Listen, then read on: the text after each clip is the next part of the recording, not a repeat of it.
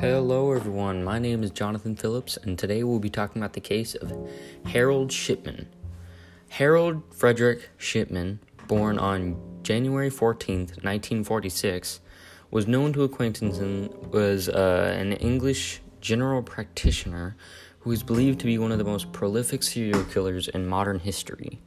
The Shipman Inquiry, a 2-year-long investigation of all deaths certified by Shipman, which was done by Dame Janet Smith, examined Shipman's crimes. The inquiry identified 218 victims and estimated his total victim count at 250, about 80% of whom, which were elderly women.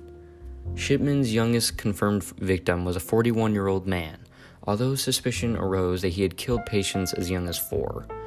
He is the only British doctor to have been found guilty of murdering his patients, although other doctors have been accused of similar crimes.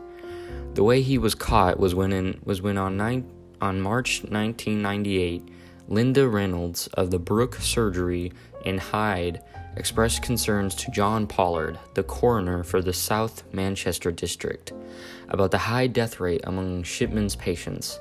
At Burgess's urging, Woodruff went to the police, who began an investigation.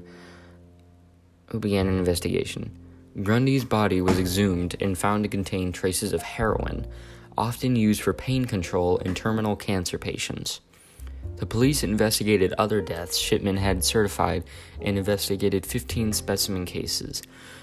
They discovered a pattern of him administering lethal doses of heroin, signing patients' death certificates, and then falsifying medical records to indicate that they had been in poor health.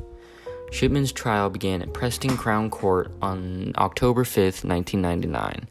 He was charged with the murders of 15 women by lethal injection of heroin, all between 1995 and 1998. He later died by hanging himself in 2004 while in prison. I believe this case is famous because it was not just a case about a serial killer, but a case about someone who was able to kill dozens of people before anyone was suspicious, doing all of his killings all at work.